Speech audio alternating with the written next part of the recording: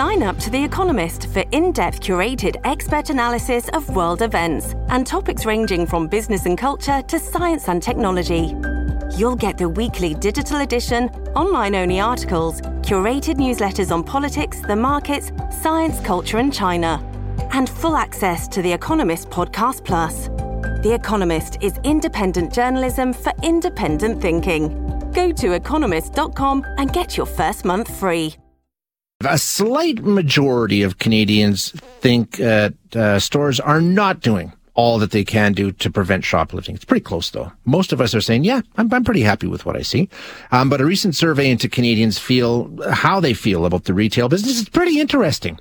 On a few fronts, there's a few different categories. We're okay with a lot of added security. I think we see the benefit in it. But there is a limit to what we will tolerate, and it's pretty clearly defined. Let's chat with Bruce Weiner now, who's a retail analyst and author. Bruce, thanks for joining us. I appreciate your time, sir. Hey, no problem. Thanks for having me on the program. This study here, it seems to indicate that Canadians are pretty evenly split on what they see their favorite retailers doing. When it comes to fighting shoplifting, 45% say, yeah, you got it right. I like to see what you're doing.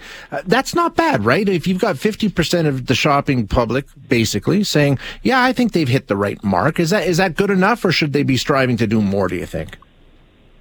Well, I think it's a good start. I mean, if you can get 50% of anyone agreeing to something, that's always good, right? Yeah, and I exactly. think consumers are smart. They realize that, unless retailers put a lid on shoplifting and shrink, as they call it, the industry, then it's just going to go back into inflation and retail prices.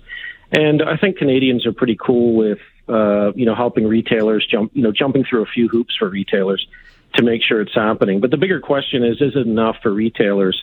And is it really going to stop some of the issues? Because it's quite a complex issue in terms of what's going on right now with theft. Yeah, I wanted to talk to you about that and what's going on. Because, listen, this is nothing new. There's been shoplifting going on in stores since stores were created, I'm sure. But I take a look at the world we live in now, Bruce, with security cameras and all the tech.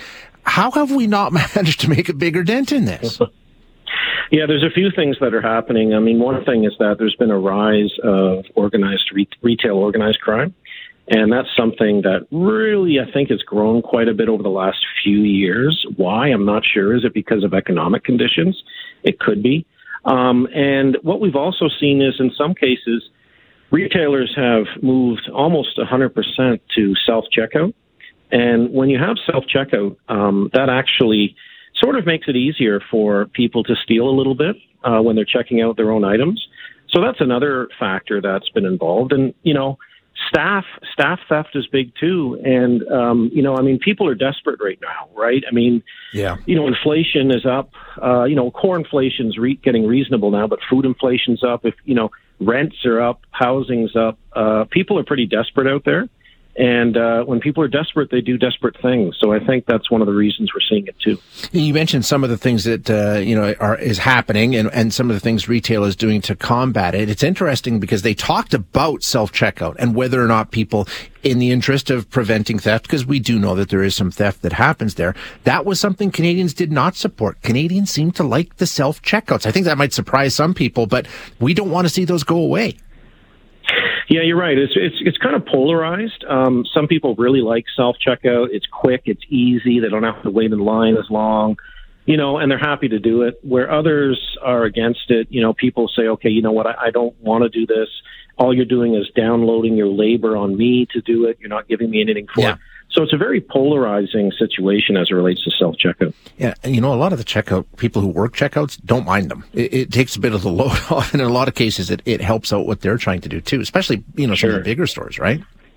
Yeah, for sure. No, definitely. Some stores have redeployed people to do other things that might be more interesting.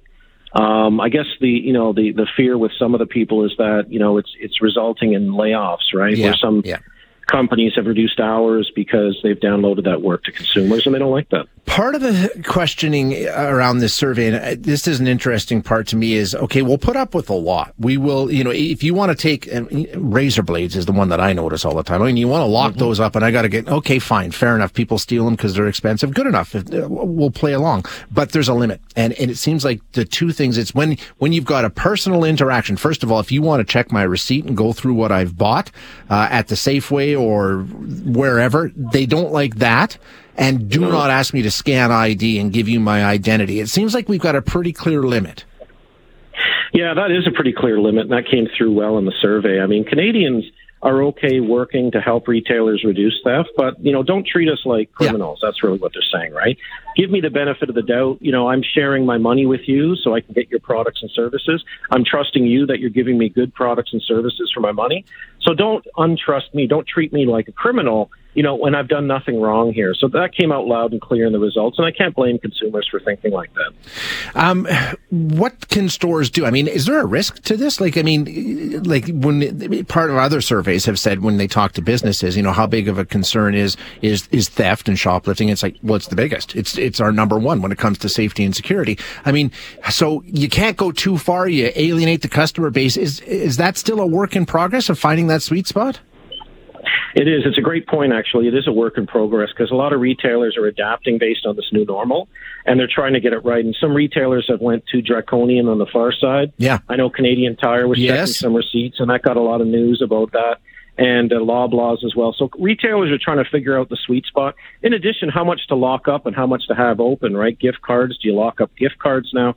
So there's sort of a bit of finessing going on right now for retailers to sort of read customers, read sales, read profits, and try to get sort of an optimal level of protection without destroying customer relationships. Yeah, it's not easy to do. Bruce, thanks so much for your time today. I really appreciate you being here.